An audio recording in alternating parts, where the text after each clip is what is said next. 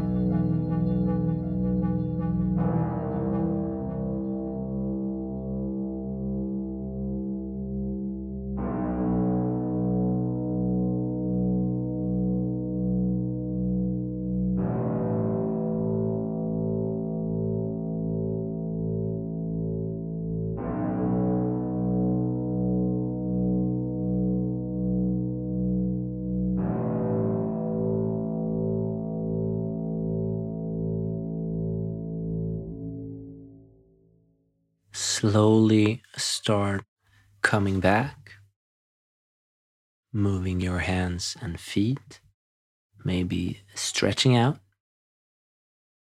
Thank you for completing this first sonic submersion meditation of mine. Feel free to let me know how that felt. And to wrap this sort of special episode up, I just want to say enjoy your day and be the amazing being that you are.